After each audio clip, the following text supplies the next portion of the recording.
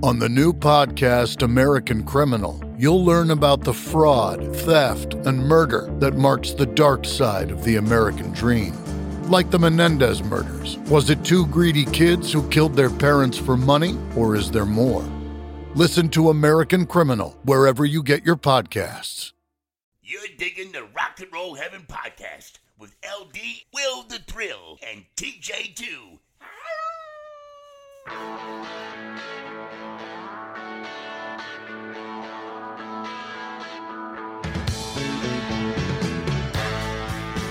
Hey guys, welcome to Rock and Roll Heaven, the podcast where we talk about the lives, careers, and deaths of famous musicians. I am your host, LD. Along with me for the ride, as always, is TJ2, the Deuce.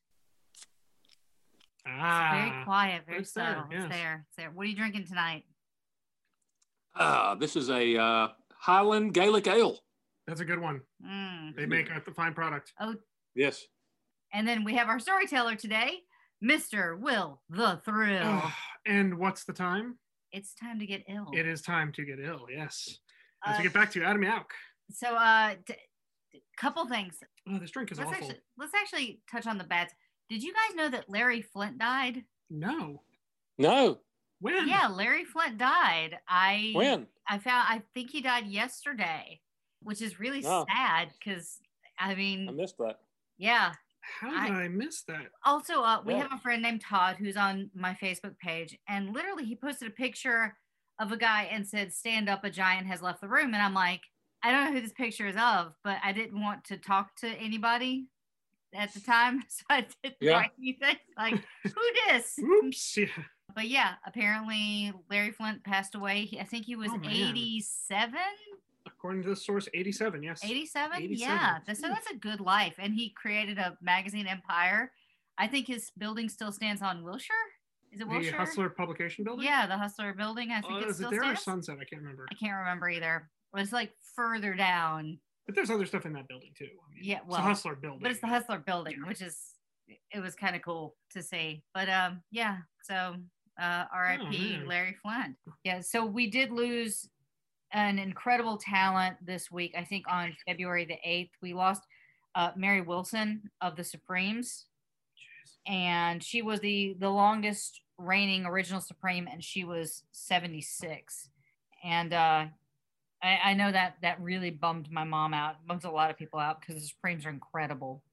So rest in peace, Mary. One of the absolute powerhouse, quote, girl groups from back in the day. The definitive girl group, I think. Probably you're right. Probably the definitive girl group. Not going to argue with that at all. She was incredible. Now the Supremes, if I'm not mistaken, are kind of like the Temptations, where they would cycle people in and out. Right. But I think that she's got to be the longest reigning Supreme. Yeah. Nothing funny about her passing, but one funny aside, a friend of mine many years ago went to go see a band that dubbed itself or billed itself as the one and only original Supremes. That's how they build themselves. So he went and saw them. Two of them were white. So I think... Oh, my goodness. I feel like perhaps they were not original. Yeah, something got lost in translation. Unless I've been terribly misled my entire life. It's been a lie. It's all been a ruse. Yeah. Black and white TV can only do so much. Right. Yeah. Oh, wow. But what an incredible talent, great voice. Yep. And you're part of one of the legendary, iconic groups of early rock and roll, of Motown. Yeah. Yeah. And that was under the tutelage of Berry Gordy, who was just the man when it comes to music in the 60s. Like, he helped create the Motown sound. He pretty much was it. Yeah. Definitely. Yeah. Not looking forward to an episode on him. Definitely not looking forward to that. Yes. Tell my brother the beer that I got you the other day, because it made me laugh so hard that I had to buy this beer. I don't even drink, and I had to buy this beer for Will. Yes, one of LD's just remarkable talents is the ability to not drink a beer, but pick a really good one. So she was in the store the other day and comes back with the Belching Beaver Yeah, I know, right?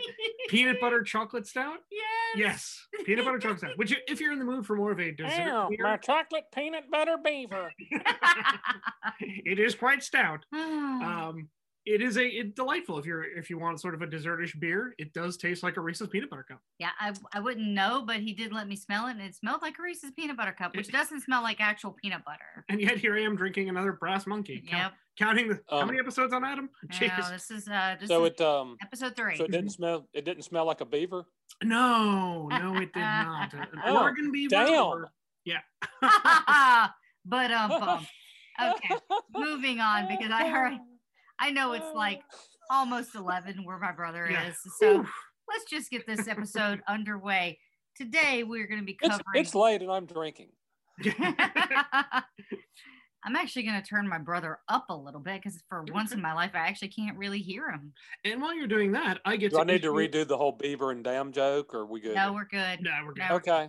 I do get to issue again my favorite language warning. There is a warning for language. There is a warning for content. I will be reading direct quotes with naughty words in them. So if you have little ears around, this is probably not the best episode to listen to with them in the car. Yeah, you may want to sit this one out and come back on the next one. They might have figured that out when we opened with an homage to Larry Flint. Yeah. I'm just saying that doesn't exactly scream kid friendly. I will remember you. Da, da, da, da, da. Will you remember me? Oh, it's like Sarah McLachlan's simply stunning. Whew. All right. Well, I'm glad we were all laughing as we're taken back to a simpler time. 1992 it was a good time, and we're of course watching MTV with, in a shower, mind you, are Adam Yauch, Michael Diamond, and Adam Horowitz, along with a reporter from MTV. Yes, they were all in the shower, in which Yauch reminded us all, you gotta have a sense of humor. So I think that's where we're going to start today's episode. In the shower with the Beastie Boys. Which MTV reporter was in the shower with the Beastie Boys? I don't remember her name, Tabitha but Soren? it was not Tabitha. Was it Tabitha Soren? It was not one of in one of their videos? It was an MTV interview. Interesting. Yeah. Now, everyone was fully clothed, mind you, so it wasn't quite so illicit. And last we left off was the Paul's Boutique album. Again, we defined it as one of the albums that redefined the Beastie Boys, and it was certainly labeled as being ahead of its time. Now, the boys were still under contract with Capitol, even though really everyone who signed that contract got fired except the Beastie Boys. So there they are, still got an album to produce, and it's time once again to go back to the well. And of course, the Beastie Boys are going to reinvent themselves. Now, at this point in music, a lot of interesting things are happening because I think, TJ, you mentioned this last time, hip-hop was also reinventing itself. It was becoming a bona fide genre, but it was also changing tone. You had artists like De La Soul and A Tribe Called Quest. And of course, you had the Beastie Boys, who were changing the game sort of as they went. And yes, as TJ, you pointed out last episode, royalties were now an issue.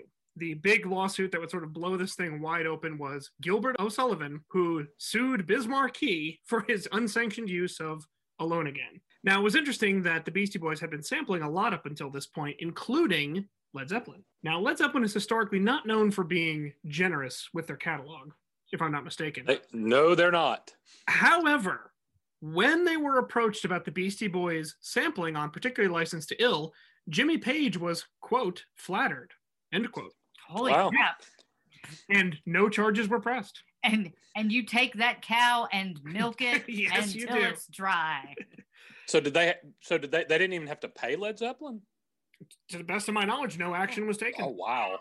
Yeah. Well, now that I think about it, though, maybe that's something Page has always is something he's open to, or he's maybe he thinks that it allows younger audiences to find his music or whatever. Because don't forget, he let Puff Daddy crap all over Kashmir. Yeah, maybe it's also what day you catch him. I mean, participated in it if I remember correctly. Yes, he did. So or maybe he just likes rap, or who knows? But yeah, for whatever reason. But there are a lot of people who did not take the view that Led Zeppelin did. Oh, obviously. no, they don't. So it would be nearly 3 years until the Beastie Boys release another album. And this was, as described by all three of them, a time of transition. During an interview, Mike D announced that he was going to wed his girlfriend at the time, Tamara Davis, who was working as a film and TV producer. They were engaged in 1992. In that same interview, Yauch was asked his astrological sign, and he answered with Grimace. So despite his jokes, Yauch was really undergoing what his bandmates called a full transformation mode. He actually ditched his LA apartment. If you remember, he was living in Koreatown, and they were recording Paul's Boutique in part in that unit.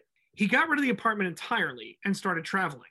So he was basically homeless. He went snowboarding in Utah, he went to Egypt, he went to India, and most importantly, he went to Nepal and Tibet. And Yauch said he was looking for places for spiritual influence because he felt that the view of religion in the West was too narrow.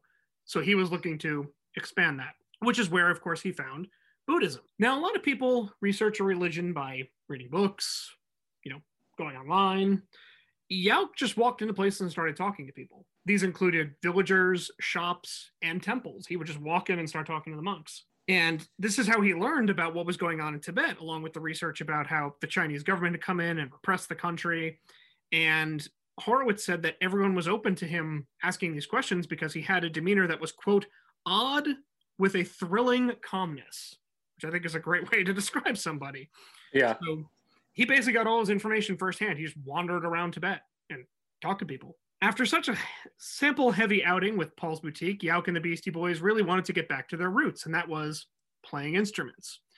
Under the guide of a new producer, actually, yes, he was a new producer at this point, Mario Caldato Jr., as you know as Mario C., of course. Mm-hmm. Right. Adam took up his electronic Fender bass again for the first time since their original EP, Pollywogs 2. So bear in mind, the Beastie Boys have not played at least on an album since that album. Diamond went back to the drums, Horowitz took up guitar, and all songs were credited to all three equally. Nobody ever got top billing. So it was always lyrics, music, and instruments by Ad Rock, MCA, and Mike D. The band set up shop at Mario's studio, which was called G-Sun Studios in Atwater Village, which is, as you know, LD, just a little bit east of LA. It's near Silver Lake. And Mario C actually allowed the boys to stay there, even though on the first day, Mike D drove his rental car into the outside gate, completely destroying the gate. Oh well. They could record there, they could use it whenever they want, and more importantly, they could stash their gear. Like I said, this was going to be a new album, and I'm going to bring this up on the heels of what a listener had contributed to our Instagram feed just recently, talking about albums that sort of reinvented the boys, and I'm going to kick this one off with a song from this next album, and I think there is no better way to prepare for what's coming than with the opening track on this album. This one comes to you from Check Your Head, 1992 release, and here is the opening track, Jimmy James. This next one is the first song on our new album.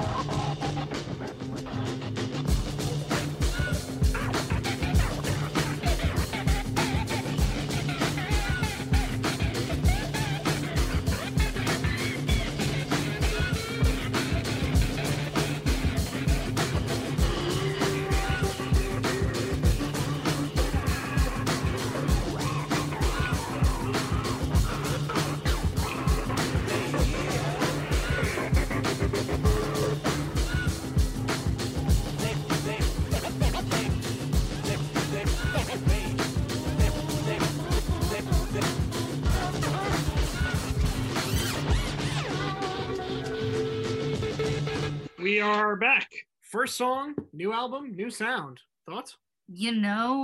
Here's the thing. I like the sound. My issue is that their vocals, maybe this is just because like I listen to music for my job, their vocals almost seem buried in the mix. So it's not, if that's the stylized sound that they were going for, it's totally fine, but it kind of makes it sound a little bit more freshman than it does their third album. So as their third album, I don't know. There's something about the mix that bothers me. Okay. I maybe would need to listen to other songs on the album to see if it sounds the same. But for me, I like their vocals. What's so interesting about the Beastie Boys is how quick their vocals are. Yeah. How they switch up so fast. How they just almost like hand it to one. It's like they're working as a hive mind. Yeah, I agree. And if you lose that part of the vocals in the mix, you lose a part of the Beastie Boys. And that's just my untrained ear. Okay. Well, it's time for your fun facts. Fun fact. Fun fact. The name Jimmy James may sound familiar because this was the original stage name for Jimi Hendrix, if you remember. Jimmy James and the Blue Planet. Yes, it was. Now that you mention it, yep, sure was. Which is exactly what Adam Yauch was going for. He wanted to pay tribute to Jimi Hendrix. It was actually entirely written by Yauch as an instrumental, which may explain your comment, LD. They wrote it as an instrumental and then put the lyrics over it later. So you had an evolution there. And also, can anyone pinpoint where that sample came from in the beginning? This is our next song on our new album. Weezer. No, TJ? I have no idea. I was not familiar with that one. That one comes to you actually from Cheap Trick, live at Budokan. Okay. Now, the funny thing is, a lot of people think that's Mike D, and it sounds like Mike D. It does sound like Mike D. But it is Rick not. Nielsen? Yes, it is. That's Rick Nielsen, really? Yep. Wow. Okay. Isn't that something? Or Xander. Who was the lead singer at that point? I can't remember. Xander would have been the lead singer. Robin Xander would have been the lead singer. It was Robin Xander. So it's Robin Xander. Yeah. Then. Okay. Wow. Cool. Yeah. Not Mike D.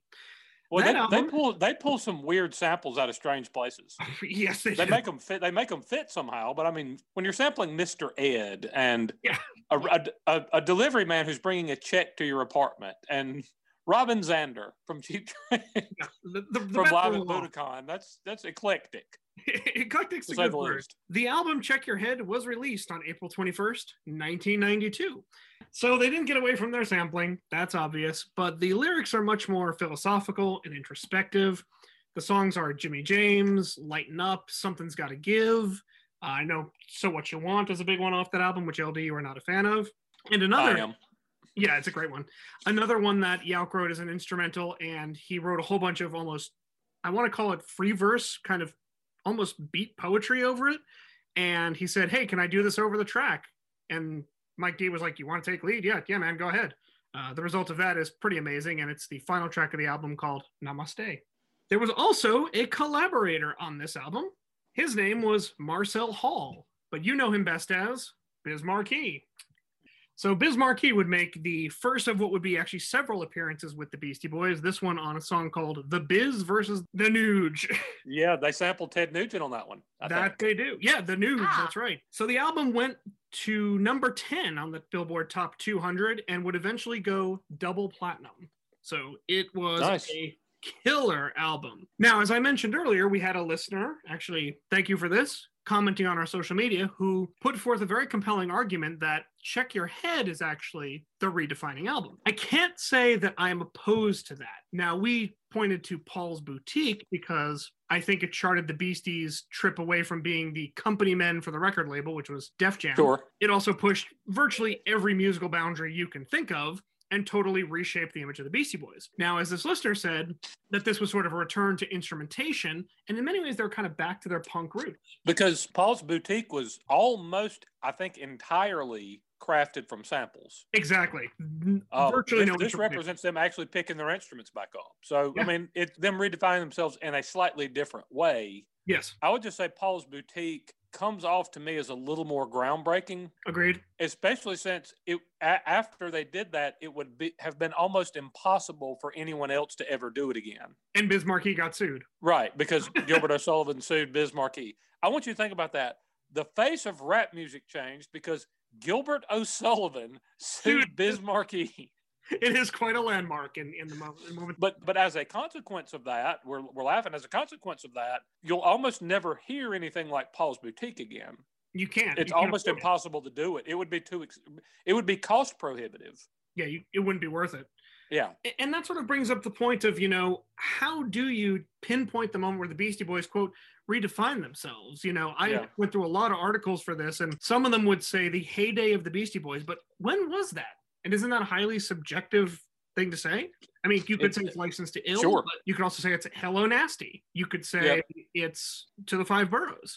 Really, every album, they sort of changed who they were. And no two albums are the same. And remained popular the whole time, but we love the feedback. So thank you to whoever that was. Yeah, that was a phenomenal comment. And by the way, this listener went on to say that they have seen the Beastie Boys a total of 29 times in concert. What? Holy crap. Since 1985. So we're talking back in the New York days. So, quick timeout, guys. Yeah. What musical artist have you seen the most times in person? Because that's amazing. He's seen the Beasties 20-something times. It's either Weird Al Yankovic or They Might Be Giants. Or They Might Be Giants. Yeah. How many times? I have seen They Might Be Giants 5 times, and I've seen Weird Al Yankovic 7. So Weird Al would be 7 times. The thing though, but I'm more of a Broadway musical person, so I've seen the musical Rent 38 times, and in 6 different cities, and we've seen Wicked twice. Mm-hmm. Like we'll go see these repeat musicals, especially like if they got like the lottery system. That's how I went so many times. Was like you put your name in the lottery and you get $20 front row tickets. So yeah. I've seen Robert Earl Keen at least a dozen times, maybe more. I have seen the band Everything, I think 6 times. When they were big in like 99.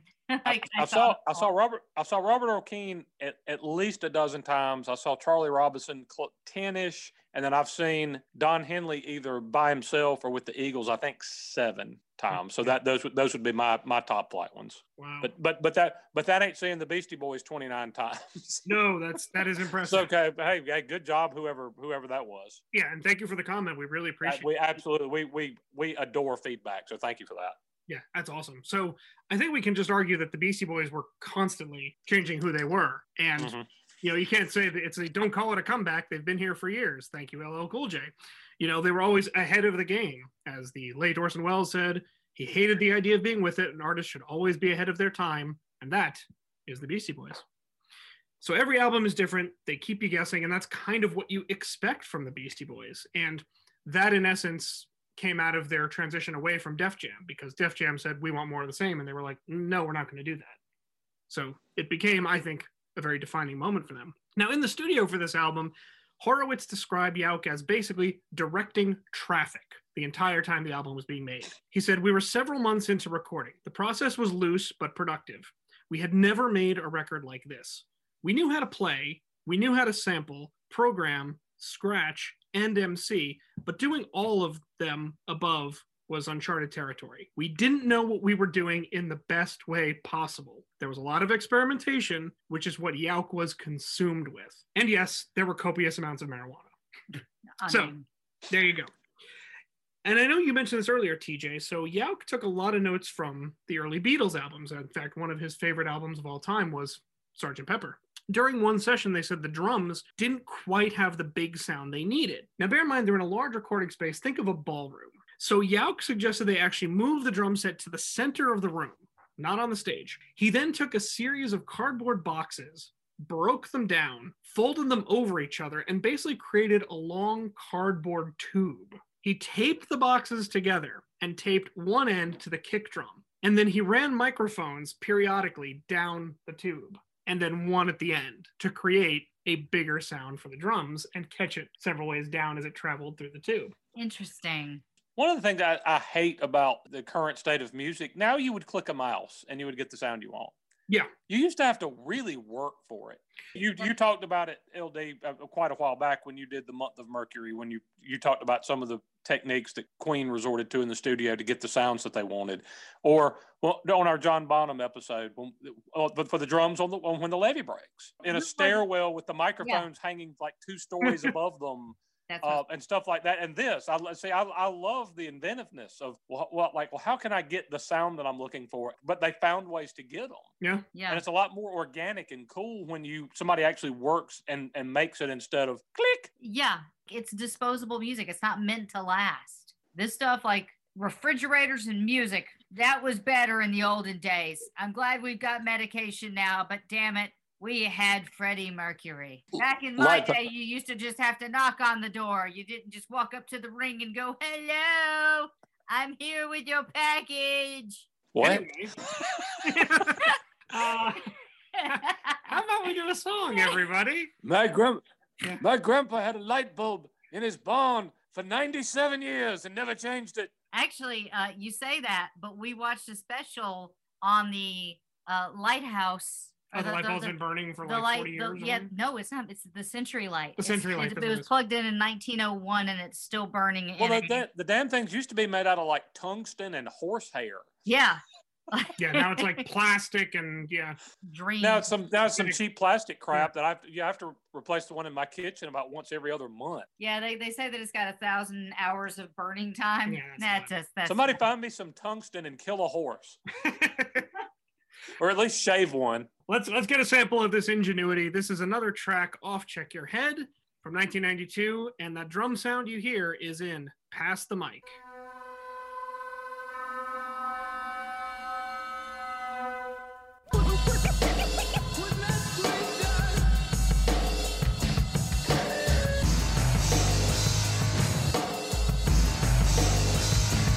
And you can feel what I'm feeling, and it's a musical masterpiece. Hear what I'm dealing with, and that's cool at least. What's running through my mind comes through in my walk. True feelings are shown from the way that I talk. And this is me, y'all. I MC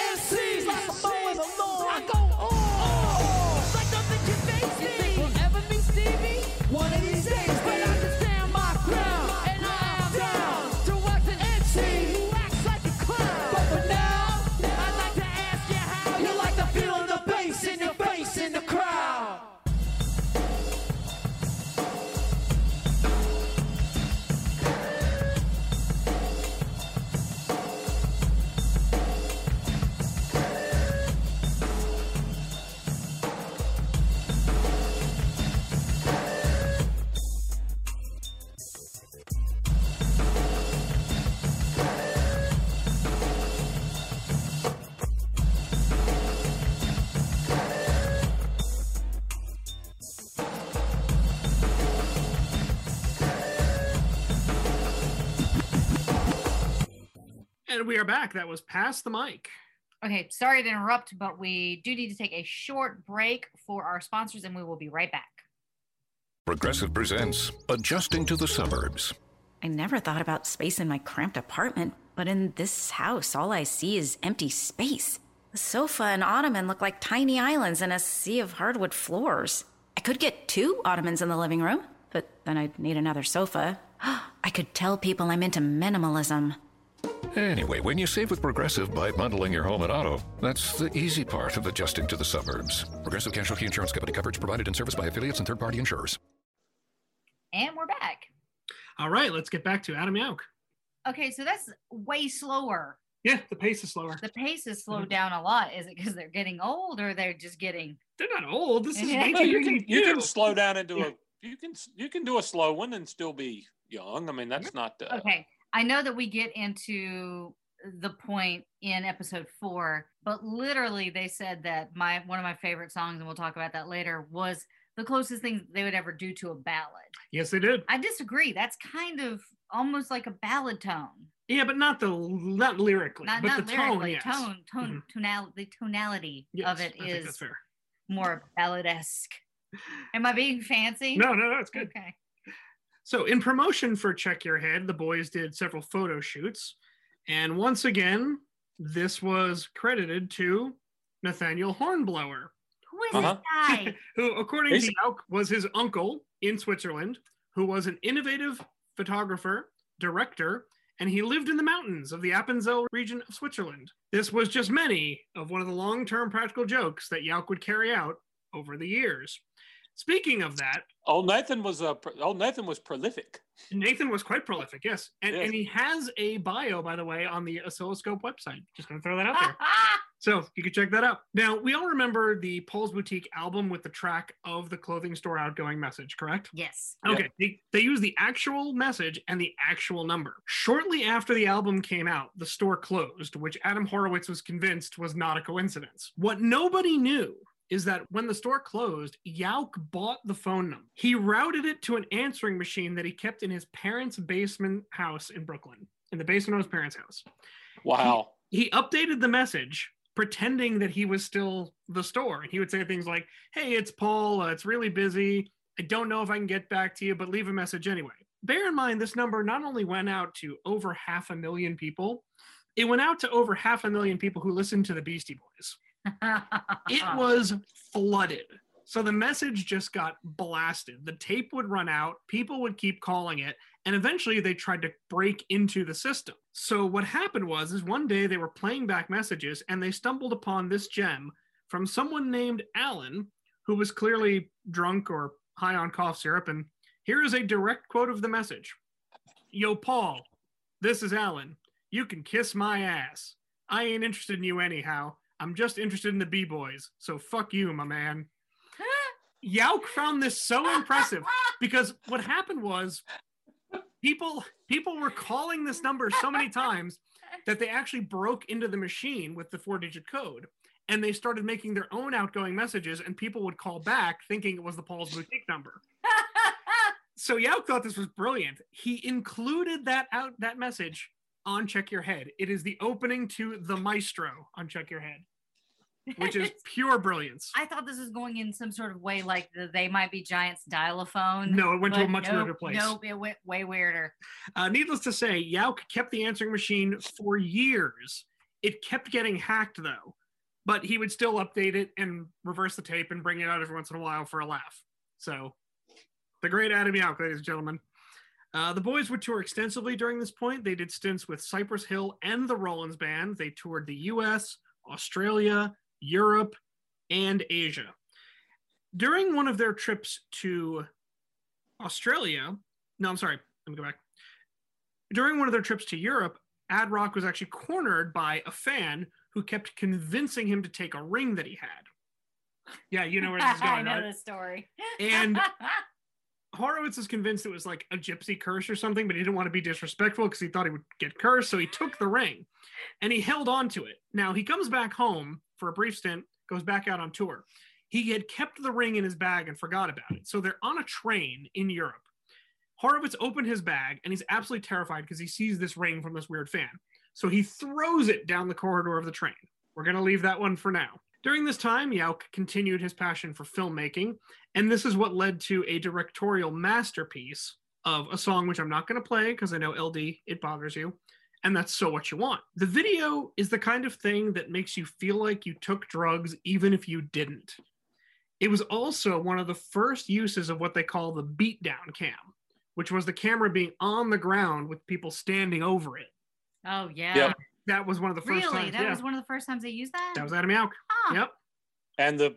And also among the first instances in videos of a band recording themselves lip syncing at double time, then showing it in slow motion, so that a slow motion version of themselves is properly lip syncing. Yeah. And they're on pogo sticks. Okay, I did. Okay, okay. Well, now they're just showing off. Yeah.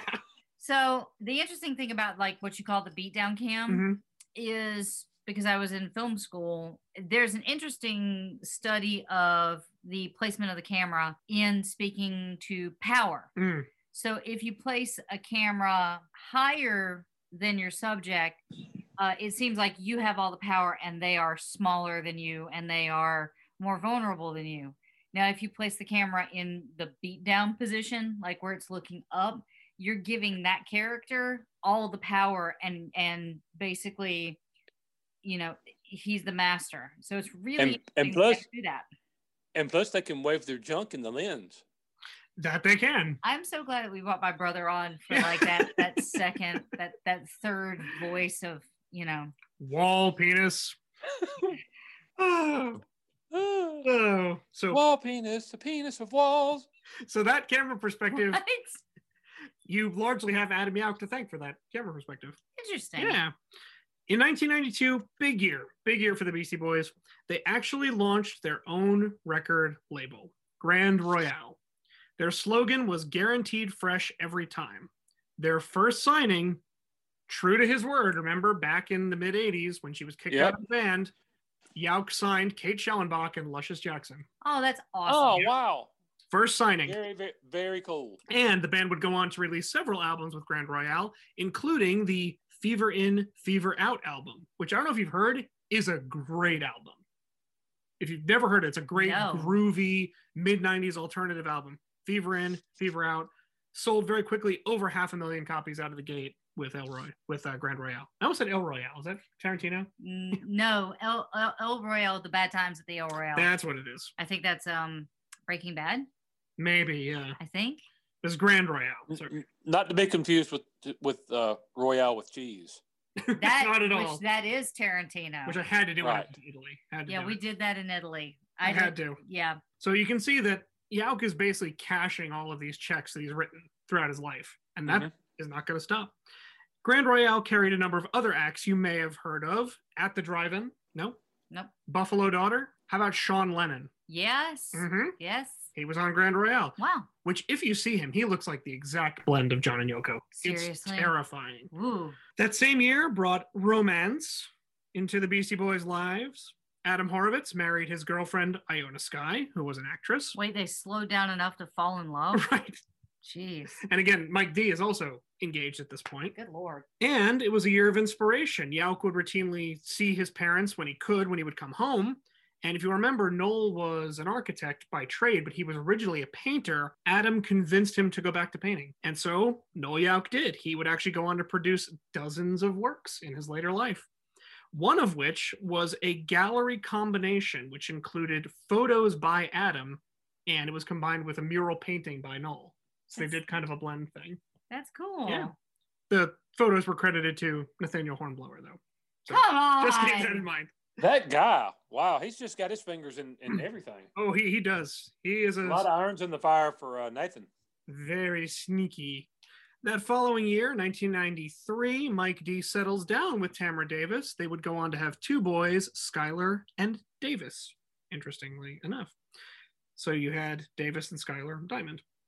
The group would gear up for another album, which meant, of course, more touring, hectic schedule. But this time, it would really be on their terms, because this would be the first album the Beastie Boys would release on their own label. They would bring out their instruments again, so you would have some sampling, but you would also have instrumentation. Mario C. was back as the engineer, and this is the first time that the Beastie Boys would get a co-producing credit. So they're getting a little more, I mean, it's their label, so who's going to tell them no? According to Yauch, we started listening to a lot of different things, which included hip-hop, jazz, funk, soul, Motown, and he said in the end, it came out as something completely different. So with Check Your Head, you've got kind of this callback to the punk, rock, but still rap and hip-hop. This time, Yauch was out to make another kind of statement, and that was a public apology for his behavior in the past. Horowitz even said later in interviews that there was no question about it, Yauch was the leader. So one day he came into the studio with a set of lyrics that they heard and they said, whoa, it marked a significant change for the Beastie Boys, apologizing for their behavior. This one comes along with a very catchy flute track, and it opens the next album. So we're going to listen to that lyrical masterpiece by Yauch in which he apologized for all of his chauvinistic behavior in the past. This one comes from 1994's Ill Communication. We're going to do Sure Shot.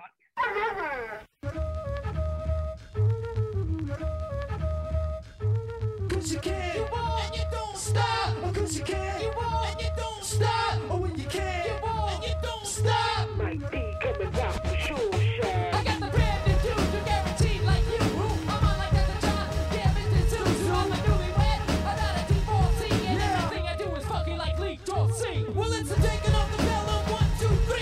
If you wanna do the round, then come see me. I got the savoir faire with the unique rhyming. I keep it on, it's never quitting timing. Strictly handheld is the style I go.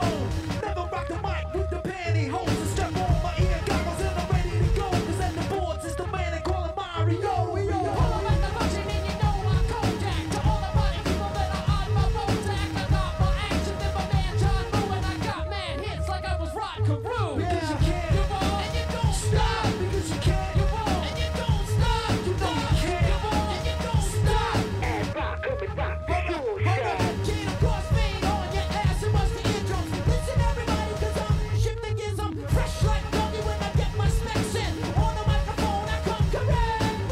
Timing like a clock when I rock the hip-hop. The top notch is for stocking the soapbox. I got my rhymes and I got great hands. And that's a lot because it got me shit. I got a hole in my head and there's no one to fix it. Gotta straighten my thoughts, I think you're too much sick. Yeah, your one just takes and takes a while. Step back, I got a cut to play. I'm like Lee Perry, I'm very on, rock the microphone, and then I'm gone. I'm like Vaughn, Cody, I'm a cheap Swinson, never quitting, so won't you listen?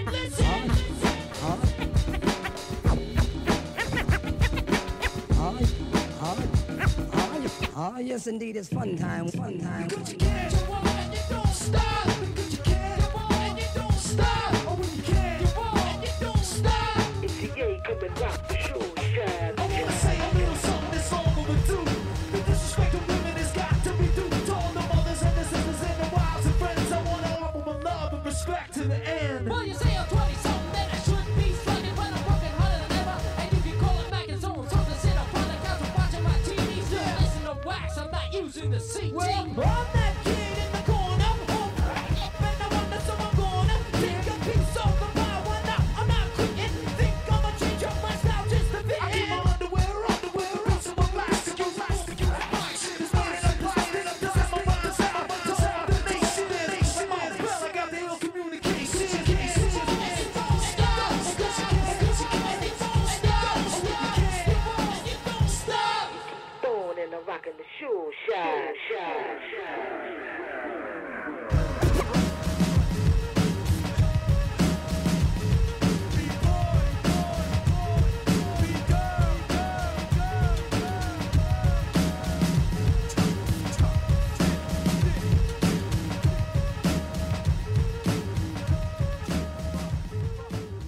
And we're back. We're back. So did you all catch the lyric I was referring to? No.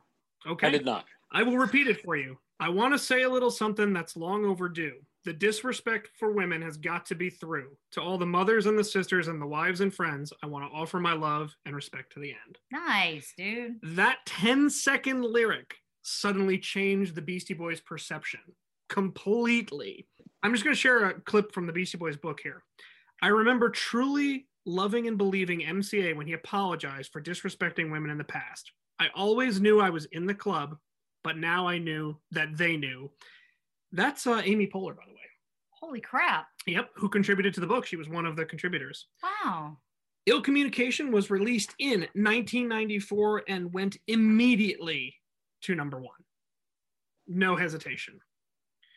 That line was a landmark because the Beastie Boys were, again, publicly apologizing for everything they had done before that point. Yauch put it best in an interview when he said, a lot of what we talked about previously was disrespecting women, and it was about setting the record straight. They also paid respect to, and cut a nice check to, Jeremy Steig. If you're wondering who wrote that fun flute hook, that's Jeremy Steig. It was actually lifted from a 1970s jazz piece called Howlin' for Judy. Interesting. Mm-hmm. And it is one of the few rap songs, if perhaps not the only, to feature a flute. So there you go. It's like Jesse's Girl's the only song from the 1980s to use the word moot. Exactly. So just a weird thing to know. There is also a belief that the chorus, "You can't, you won't, you don't stop," was actually inspired by an argument with Mario C. Apparently there was some tension in the relationship, and the boys were recording late one night and they kept calling Mario incessantly. And apparently he said, guys, you can't, you won't, and you don't stop, which allegedly led to the chorus of the song. That's great. So on this album, Yauch took the lead not only with the lyrics, but musically. He was actually experimenting a lot with his bass at this point. Horowitz would say he would basically stand there and tell him about how the pickups worked and the strings vibrated. If you ran certain chords, it would do this. And Horowitz would just respond and say, that's great, man, but can you just play it? Well, there was a break one day, and Yauch was fiddling with his bass, turned up the fuzz as high as he could, started playing a riff that had been going through his head. So there's Adam Yauch thumping away on his bass. Mike D kind of pokes his head in and goes, okay, starts putting down a little drum track. Horowitz picks up the guitar. The rest is history, folks. I'm just going to play the song.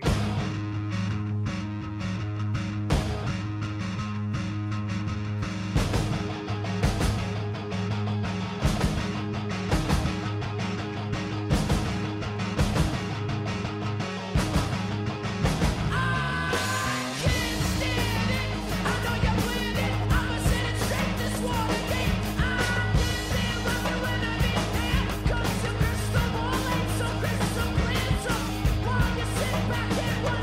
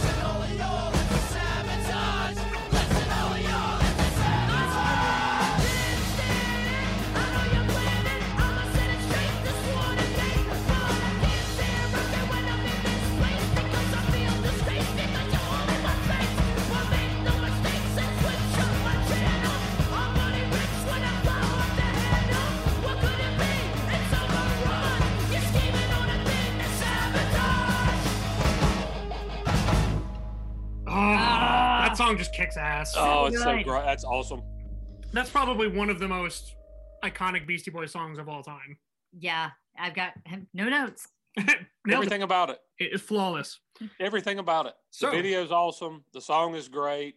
Which means we're going to dive into some fun facts. Fun fact. Fun fact. This song was also an instrumental. Horowitz added the lyrics. The entire thing was instrumental, and again, inspired by that Yauch bass line. For the record, they had to be strategic with when they performed this song in concert, because Adam Horowitz would often blow out his voice. So they had to be really careful with when they performed it. Well, I'm sorry. Would he blow it out with the big scream at the beginning, or At some point during the 2 minutes and 50 seconds? I don't know. Yeah. So we had a friend. Mark. No. Oh, Jason. Yes. Who could never get through the song Man in Motion from St. Elmo's Fire. He would blow out his voice because every time. He would blow out his voice every time. So every time. Tonight, John Paul for the full hour. Now, contrary to popular opinion, this song was not a politically charged song when it was written. It was actually written to express frustration between Mario C. and the band. Basically, the boys felt that Mario C. was rushing them, and Mario was angry because they were, quote, taking too long. Are you rushing or are you dragging? Are you rushing or are you dragging? I feel like that's an ongoing thing. So that song was really born out of the thought that Mario C. was sabotaging the band. That was later used as a political statement. However, this cannot be said for a recent release called Blood on His Hands. This was a politically charged song released this year by Chris Thompson, former singer of Manfred Mann's Earth Band. Yeah. There it is, ladies and gentlemen. Our federally mandated Manfred Mann's Earth Band reference it'll of the never get old podcast. for us. Oh, it never will. No one has ever said we love the Manfred Mann ongoing joke. But you know what? It's our podcast, dadgummit. Yeah, we're going to do it. And we're going to entertain ourselves however we can. However we want to. And if we want to do it by mentioning Petula Clark and Manfred Mann every week, that's what we're going to do, damn it. Yeah. And you're not going to stop us. Occasionally glass top. See, now, okay, so I'm legitimately curious, Will. Yes, sir. Because as we approach this series, I thought to myself, I wonder, did the Beastie Boys ever sample Manfred Mann's Earth Band? That is a great question. I will, to the best of my knowledge, the answer is no. But Okay. We'll Google it now. we will have a ruling on this. Hang on. Okay. Well, while you're Because I Googling- may have just handed you your Manfred Mann reference for part 4. Oh, I already have one lined up, so don't worry. we Oh, can have good. Okay, good. But while you're Googling that, I will say that obviously the Beastie Boys were, shall we say, choosy about using their music in advertising. Again, harken back to the British Airways days where they straight up stole the song. So this one got a rare exception. It was actually used in the trailer for the game Destiny 2. Oh. Yeah, it was. And I think you can't talk about this song without talking about the video. It's impossible. And TJ, you and I cited it as our favorite Beastie Boys video of all time. Mm-hmm. And I think for many, it's one of their favorite videos. The Beastie Boys have had great videos up till this point. I know you had mentioned TJ Shadrach, which I think gets overlooked a lot because it's quite a video. But there's Hey Ladies, Fight for Your Right to Party, No Sleep Till Brooklyn, Shake Your Rump. And Shadrach, as you know, was directed by Hornblower. Now, Hornblower made an acting appearance in this particular video. Did he? Oh, yes, he did. Now, during interviews, the Beastie Boys would often talk about Hornblower, and his itinerary oddly lined up with things that Adam Yauch was doing. I think one of the most flagrant examples was the High Times release party, allegedly attended by Nathaniel Hornblower. Hornblower also appeared in what Yauch described as, quote, the official CIA standard attire of the 1970s in the video. In that video, you will notice that Hornblower has a perpetrator that he slams down on the hood of the car. Do you remember that? Yeah. I do. That individual was actually part of the inspiration behind the entire video. So Adam Horowitz, he thought it'd be funny to do a series of photos, and the photos would depict kind of a Chips Hawaii Five-0 kind of, sketch. And they decided to expand the sketch, and to do that, they actually talked to one of their editors at Grand Royale named Adam Spiegel. But you know him better by his moniker, Spike Jones. Nice. Yep. So as for this video, Jones had never before shot a rap video. He had shot videos for Sonic Youth, The Breeders, Weezer, and Luscious Jackson. The video was shot entirely in Los Angeles without any film permits. So everything they did was run and gun. Are you serious? Not a single permit. Oh my God. Even when they throw the dummy off the building. That is so bad. Yeah, they could have gotten busted at any moment. And when Hornblower slams the perpetrator down into the car. That's Spike Jonze, the director. That is Nice. Yeah. Very nice. Okay, and I have a ruling? I have a ruling, guys. Okay. It doesn't look like Manfred Mann's Earth Band has ever been sampled by the Beastie Boys. However, Okay. there is an interesting overlay between the two of them. Is there? Okay. There is a song called Start by The Jam from the album Sound Effects. It is the 11th UK release single from the band The Jam. And the Beastie Boys covered their song on their 1999 single Alive. Okay. And Manfred Mann's Earth Band covered their song on the 1987 album Mask under the name What You Give Is What You Get.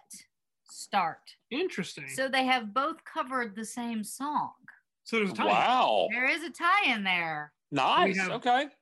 We have two. We have met our requirement and then some. Speaking of Nathaniel Hornblower, he would actually make a rare public appearance the following year at the MTV Video Music Awards. Oh my God, I You remember remember this? this. So, The guy on the later Hosen. so Sabotage Yes. was nominated for Best Music Video, and it actually ended up losing that year to Everybody Hurts by REM.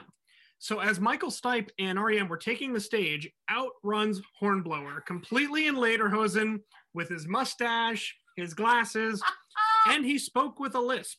Now, during this moment, Wait, he Kanye West? before Kanye West, Before yes, he did. Kanye West. Wow. So Hornblower claimed that Jones should have won and that he had actually come up with, this is one of my favorite quotes ever, all the ideas for Star Wars and everything. Now, if you watch this for no other reason but the look on Michael Stipe's face, it is totally worth it. It is absolutely hysterical. So Kanye, you weren't first. It was actually Adam Yauch. Well, actually, if you want to go back, technically, wouldn't ODB have been the first To or crack? no? Well, we're just You saying remember Adam Yauch did it before Kanye West. Kanye West. Because Okay, but did he do it? But did he do it before ODB crashed the stage? Let's see. What year When is it? Sean Colvin won 1995. Best New Artist. Yeah, because this is 1995. That wouldn't have been for another few years. Now 98. Which song? Okay. That was 1998. So So the Hornblower was first. Very nice. Hornblower was Hornblower first. First. And needless to say, Hornblower would continue to be a topic. Yauch would say things in interviews. It would, however, be after Nirvana sent a Michael Jackson lookalike to the stage at the VMAs. Because that was 93, right? I think that was 93, Which is hysterical. which is great. And I don't remember this. I'm going to go look it up because it sounds awesome. It is fantastic. I'm trying to picture like a befuddled Michael Stipe looking at Nathaniel Hornblower, and in later he's talking about inventing Star Wars and everything. And everything.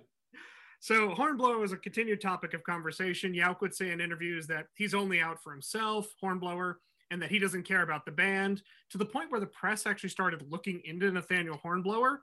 And boy, were they surprised when they realized no such person existed. Master of practical jokes. And the thing is, if you watch the interviews with Yauch, he's totally cold. You've no idea he's joking. So despite these onstage antics, Yauch was really focused on spiritualism and feminism, as we discussed earlier. The same month Ill Communication came out, Yauch would establish what is perhaps his most enduring legacy, and that is the Milarepa Fund. Yauch was so moved by the plight for Tibetan freedom that he formed the foundation with New York activist Aaron Potts, again, this same year. The cause was nonviolent support for the people of Tibet and their movement. As Yauch said, it's going to take everyone's involvement to change what's happening. In 1994, the Beastie Boys were the headliners for the Lollapalooza tour. These acts included Smashing Pumpkins, A Tribe Called Quest, George Clinton, if you remember. Part of the act included Tibetan monks that Yauch actually had come over from Tibet and perform live on stage during Lollapalooza. You can see this. There is video footage of it. It was designed to raise awareness. That same year, the Beastie Boys would release Some Old Bullshit, which is an album in which they took all of their old punk songs, remastered them, put them onto one album. So that includes the classics like Cookie Puss, Riot Fight, A-Grade on Mojo. Did you make air quotes around classics?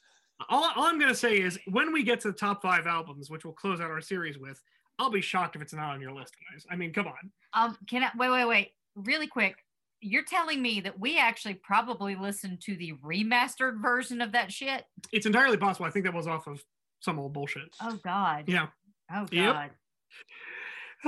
In 1995, Yauch had fully embraced the study of the Buddhist faith. He actually went to Harvard to meet the Dalai Lama. At that same meeting was a young lady, Deshan Wangdu, who was a U.S.-born daughter of Tibetan immigrants. There is a photo of the two of them at this event, which is fortuitous because little did he know at the time, Yauch had met the love of his life. Aww. Yep, they met. They met meeting the Dalai Lama. And yeah, you know, big driver, the Lama. Oh yes, big deal, big deal. I mean, how do you not walk up to him and go, "Hello, Dolly"? He's probably heard it. How did you? So how many do you times. not walk up to him and go, "Gunga Galunga"? Unfortunately, not everyone in the Beastie Boys was so lucky that year. In the romance department, Horowitz would begin the separation from his wife Iona Skye, although the process would take several years. The Beastie Boys would actually release another studio album that year called Aglio e Olio, which is a translation of Garlic and Oil. This album was entirely new punk songs. So they did punk, but they wrote all new songs and performed them, and that's the entire album. Wow. Yeah. Yauch continued to raise awareness for the Tibetan cause, and this is all while touring, by the way. So he's touring. He's got an album out. He's actually released several albums, and his goal is to launch this thought of free Tibet, as you put it, LD, into the public consciousness. This would finally pay off in 1996 with the Tibetan Freedom Concert, which I'm sure you all remember to a degree, but now you know that it was founded by Adam Yauch. Wow. Show took place on June 15th, 1996 in Golden State Park in San Francisco. The headliners included the Beastie Boys, the Smashing Pumpkins, the Red Hot Chili Peppers, the Fugees, A Tribe Called Quest, Rage Against the Machine, and the Foo Fighters. That's a lineup. That is something I would have loved to have seen if I was ever allowed to leave the house. Well, if you had, you would be one of over 100,000 that saw this show. Wow. The event raised over $800,000 for the Milarepa Foundation. At that time, the Tibetan Freedom Concert was the largest benefit concert since Live Aid in 1985. Oh, wow. Yeah. That's awesome. It was second only to Live Aid at that point. That is incredible. Yep.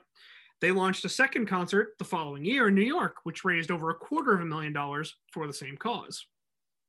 And during this time, there's actually footage of this. Adam Yauch was participating in peaceful protests. He actually got carted away by the police several times. That is awesome. Yep. He would also, do why would you get arrested for a peaceful protest? That is the biggest. Blocking a road? I don't know. But he got dragged in a couple times. Well, good for him, Jane Fonda. I know, right? And yet, as we close out this episode, Yauch's most charitable work was going to be much closer to home. You all remember Dave Parsons, right? Yes. The store owner / record producer / Charlie Chaplin impersonator who was transitioning. He was transitioning, yes. Yes. He had moved to Switzerland, and he and Yauch had been in touch. He had moved to Europe because the culture there was a little more welcoming of that kind of transition, which I realize is still a very divisive topic even today. Mm-hmm. Also, he was looking to physically make the transition, but there were two problems. First of all, being a traveling Charlie Chaplin impersonator doesn't pay all that well. Mm-hmm. Really? So yeah, you'd think. I would have imagined that as being a lucrative gig, but... Needless to say, Parson didn't have a lot of money to his name, and he was terminally ill with cancer. Oh. So what money he did have was basically going to an illness that was pronounced by doctors going to kill him. It was just a matter of time. That sucks. Yauch heard this. So what does he do? He calls their management company and he calls their accountants. And he does this obviously with the knowledge of Horowitz and Diamond, so they're all in on it. He arranges for a series of payments to be made out to David Parsons for expenses, equipment reimbursements, and, quote, unpaid back royalties. It's interesting how this amount came out to be just what Parsons would need to complete his reassignment surgery. Oh, don't make me cry episode 3. It took a year, but Dave Parsons made the full transition to being Daisy Parsons. The cancer would claim his life 1 year after that. However, in her dying days, Daisy says that she was happy to spend those last days in a body of her choosing, thanks to Adam God, Yauch. don't make me cry, please. And that is how we're going to step away from this week's episode.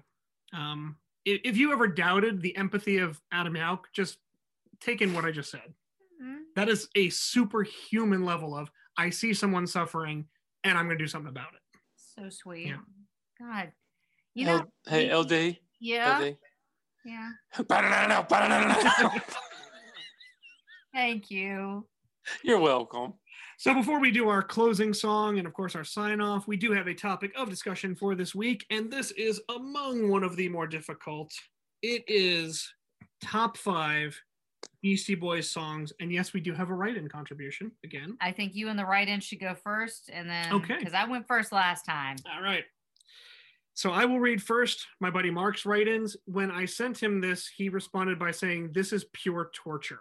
He actually described it as to choosing one of his children, of which he has 3, by the way. So here are his songs in descending order from 5 to 1. We have from To the Five Boroughs. Check it out. Number 5. Yep. We have from Check Your Head, 1992. So What You Want.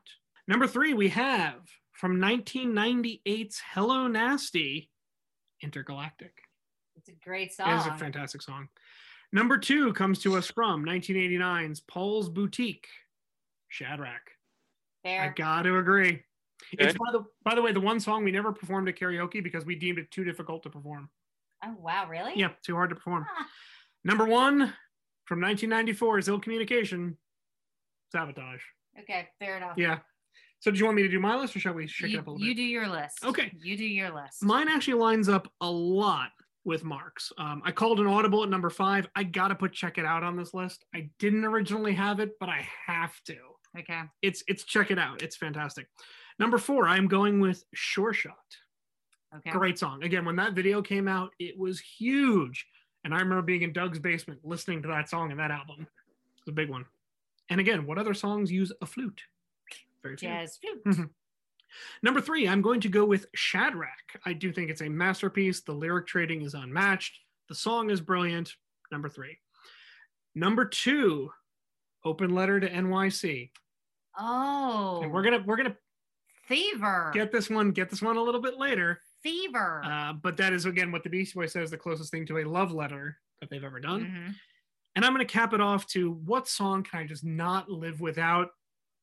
I'm going with No Sleep Till Brooklyn, guys. I love that song. I think it's a respectable list. It's just a respectable it's list. just so it's just one of those songs again I have to play if I'm listening to License to Ill. So All right. So my you're, top 5. You're the driver. So tell me your team. I would say TJ will go next and LD will cap us All all right. off. Okay. I'm going to throw out one honorable mention. Ooh. That be Get It Together. Ooh, good one. Get it together. But mainly for the reason that you have a 4th person rapping on it, that being Q-Tip, I think. Mhm. And it flows pretty seamlessly, and it's a cool song. I just like it. It's a really cool song. The rest of my list is going to be really mainstream and bougie and not interesting. And I hope y'all are cool with that. Go for it. I skew kind of early on my list too. In 5th place, I have What Will Is Drinking. Brass Monkey. Brass Monkey. That funky monkey. Much in the way, LD, that in the last episode, you insisted we play Girls, even though it's very simplistic and it sounds like it's played on a cheap Casio keyboard.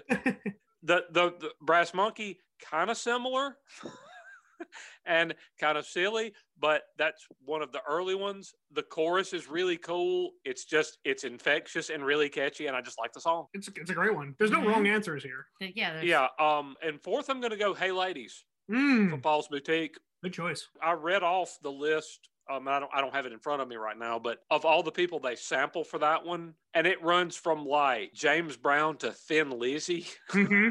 There's cowbells. There's a disco vibe. The delivery is really cool. The video's awesome. So I put that one at number 4. The video is just slap nuts bonkers, isn't it? I for the life of me, I have no idea what's going on there. There's the girls with the big fake asses. The and then mariachi there's band. like karate, and there's an old Derek. and there's disco, and there's like an homage to cheap porn, And there's a mariachi band. Yeah, it's like, all I have no earthly idea what's happening there, but it's really entertaining and I like it. I think for number 3, I'm going to go with Fight for Your Right to Party because it's the one that introduced me to them. Yeah. And it's a pretty undeniable, awesome party rock song. Oh, it's great. I think we can all agree. Number 2 for me, No Sleep Till Brooklyn. Love the riff, love the delivery. I think you said it's Kerry King from Slayer actually playing guitar on that one. And it's everything I love about early Beastie Boys. There you go. And number 1, I think I'm gonna go with your buddy. For me, Sabotage. Hey, again, no wrong answer. The distorted bass intro, just everything. The delivery, it's just, the video is brilliant and hilarious and awesome, and the song is great. But it's really memorable because the song is so good, and it's just undeniable. And that's probably my favorite one ever by them. All right, fair enough. So mine is falling in line with Mr. Hickey. Is An Open Letter to NYC. I'm very much fond of that song because I feel what they feel. It's something that like I absolutely can relate to, and I love it. The next one, I'm just going to say the initials of it, which is Hey F You. And the reason why is because that is a diss track against Eminem, who I don't think ever responded. I'm actually going to cover that in the next episode. Okay. He kind of backed away after in that response. I mean, he was very respectful to the Beastie Boys. There was a controversy, which I'll get into, but he basically was like, that's on me. Yeah. Yep. Yeah. All right. Yeah. So it's a diss track against Eminem, but it's great because they adopt the style of an Eminem song by using like weird sampling and like wiggly cartoon voices and strange. It's just, it's a fantastic song. It's weird, but it's great. And it's done so well, and I'm glad to hear that Eminem backed down. And then my next one, these are in no particular order, by the way. My next one's Girls. I think everybody has known that. So it's so dumb. It's so stupid. It's so misogynistic. It is so much fun. Just let go. And then, of course, I have Check It Out because that is such an awesome song. And so I think Travis is the only one that didn't put Check It Out in his top 5. Or anything from To the Five Boroughs. So we have to introduce you to that album, T. And then my final one. I prefer Brass Monkey. Totally fine, but you can also listen to new stuff too. You're right. My final one is She's Crafty. Ooh, with a Led Zeppelin sample. I had to go with She's Crafty. So those are my top 5s in no particular order. A lot of License to Ill there. Yeah. Well, I mean, like that's the one that really kind of introduced it for me. Picked and choose. Again, no wrong answer here. There's him. So we're going to put it out to you, our listeners, who, by the way, thank you for your comments recently on Instagram. We really appreciate you engaging and keeping the conversation going. And so we will keep it going. What are your favorite Beastie Boys songs? What resonates with you? And here are our socials where you can find us and talk to us, which we want you to do. Yes, if you would like to become a Patreon, you can go to patreon.com/rockandrollheaven. We're going to do something awesome with it soon. Yes, we are. Big things. If LD can do the technical end of it, I'm the idea man. I don't dirty my hands with making things happen. I think of big things. You have the view from 30,000 feet. I do. He thought of Star Wars and everything. I love that clip. It's so and good. Everything. You can find us on Twitter at rockandrolllt, our Instagram, which we love to talk to folks, and we always update photos and stuff of the people that we're talking about. So check us out over there. We're Rock and Roll Heaven LT. Our Facebook is Rock and Roll Heaven Pod. Still not saying our website hasn't been updated in like 2 years, and I'm probably never going to do it. So whatever. Hey. Yeah. No. Hey, can I point one thing out just to laugh at you? Yeah, what? So LD actually did put up pictures of the three of us on the Facebook page, which is cool. It's a picture of her with, I think, Gene Simmons. Yep. It's Will. Will appears to be sitting on a roof, and it's me with my dogs. And then as you look at the pictures, and that is the three of us, it says, "This is Rock and Roll Heaven. We're just two girls who love music." I told you I cannot change anything until for some reason Facebook is like, you should change this. And I'm like, okay, I have been trying to figure out how to change those pictures for a solid 6 months. And you changed the pictures, but the description below says we're just two girls who love music, so we started a podcast. I don't know how to change it. We're just two giggling hillbillies. If someone can help me Two giggling hillbilly chicks. If you know how to fix this, please email us at rockandrollheavenlt@gmail.com. Help us help ourselves. And while you're here, as a Patreon, you can give us money where we can pay someone to go on and fix it. So either way, it'll work out. Right. Oh man, if we had someone who could A, do the editing, or B, run our social stuff, that would be amazing, because that's where we're at in life. Anyway, and make sure to please check out all our other awesome Pantheon podcasts at pantheonpodcast.com. That is it for today's episode. Thank you so much, Will the Thrill. Excellent episode as always. Make sure to check us out next week, where we're going to close out our epic story of Adam Yauch. Yep, the sad final chapter of Adam Yauch's life. So, not that it's all that sad, but it's sad we lost him. So TJ, say goodbye. Bye, everybody. All right. Mr. Hickey, wish to take us out? I will take us out. And I mentioned a track earlier on Check Your Head, which I'm going to go back to again, thanks to the prompting of our interaction with one of our listeners. I think this is a great way to close it out, because hearing what you just heard about Adam Yauch, and again, his understanding of someone else's suffering and stepping in to fix it, a lot of that he would attribute to his Buddhist faith. And this is the closing track on Check Your Head. It's a great way to sort of think about things and reflect them. So I'm going to play that. Thank you for joining us. We're going to close out with a masterpiece by MCA, Namaste.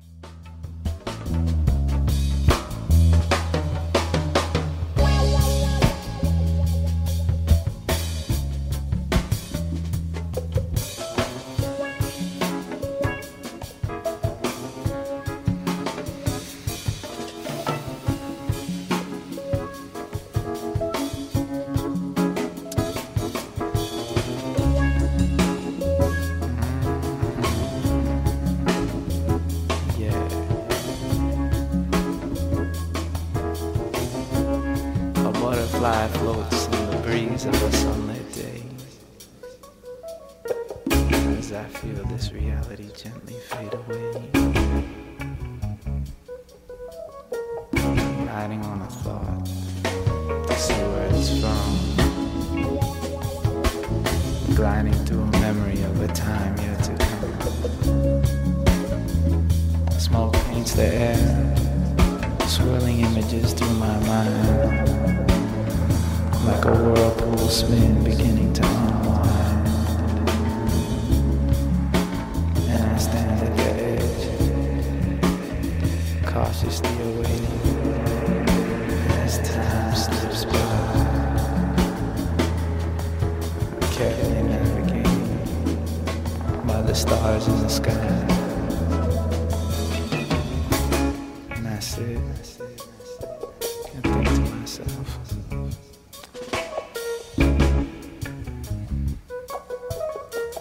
on the horizon, the sunlight begins to climb, and it seems like it's been so long since he shined, but I'm sure it was only yesterday. Must have been.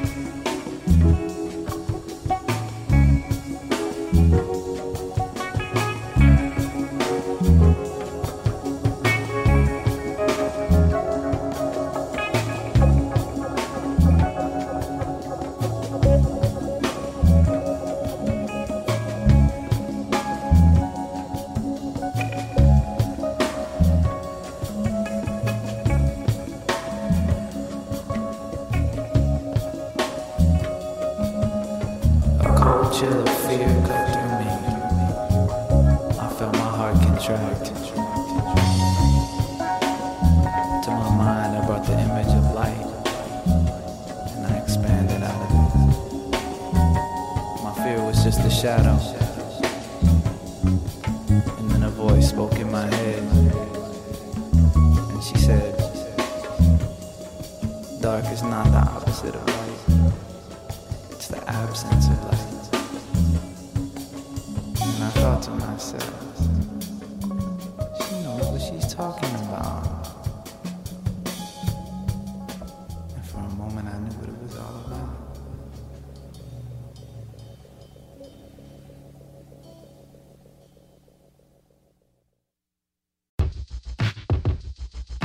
The Venture X card from Capital One gives you premium travel benefits, perfect for seeing Taylor Swift The Eras Tour. Presented by Capital One. Ooh, I do love her. Earn 5 times miles on flights and 10 times miles on hotels through Capital One Travel. Enjoy your stay in Suite 13. Whoa, 13? That's Taylor's lucky number. The Venture X card from Capital One. What's in your wallet? Terms apply. See CapitalOne.com for details. Progressive presents Adjusting to the Suburbs. It never dawned on me how much walking I used to do until I bought a house in the suburbs. Like when I'd say, I'm going for coffee, of course I was walking, but now it's like 3 miles and no latte's worth that. I find myself inviting people on walks with me like it's a scheduled activity. This morning, my neighbor asked me what I'm doing, and I actually said, I'm going for a walk with Nancy.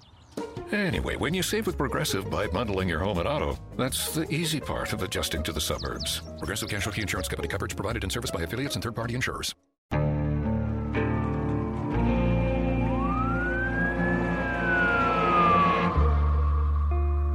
What would you do to achieve the American dream?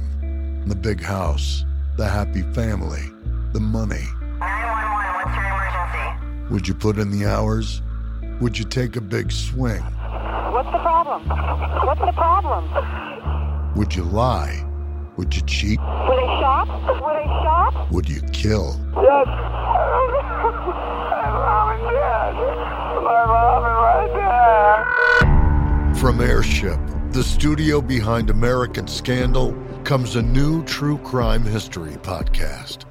I'm Jeremy Schwartz, and I'll be taking you inside the minds of some of our most notorious felons and outlaws, exploring the dark side of the American dream. In my new show, American Criminal, you'll meet the picture-perfect brothers who killed their parents, the thief who stole babies, the crypto king who siphoned off billions, and plenty more. From assassins and gangsters to killers and con artists. Whatever the case, whoever the criminal, you don't know the full story until now. Don't miss the debut season of American Criminal, The Menendez Brothers, beginning February 29th. Listen wherever you get your podcasts, or to get early ad-free access to the entire season first, plus hundreds of other ad-free history podcast episodes, subscribe at IntoHistory.com.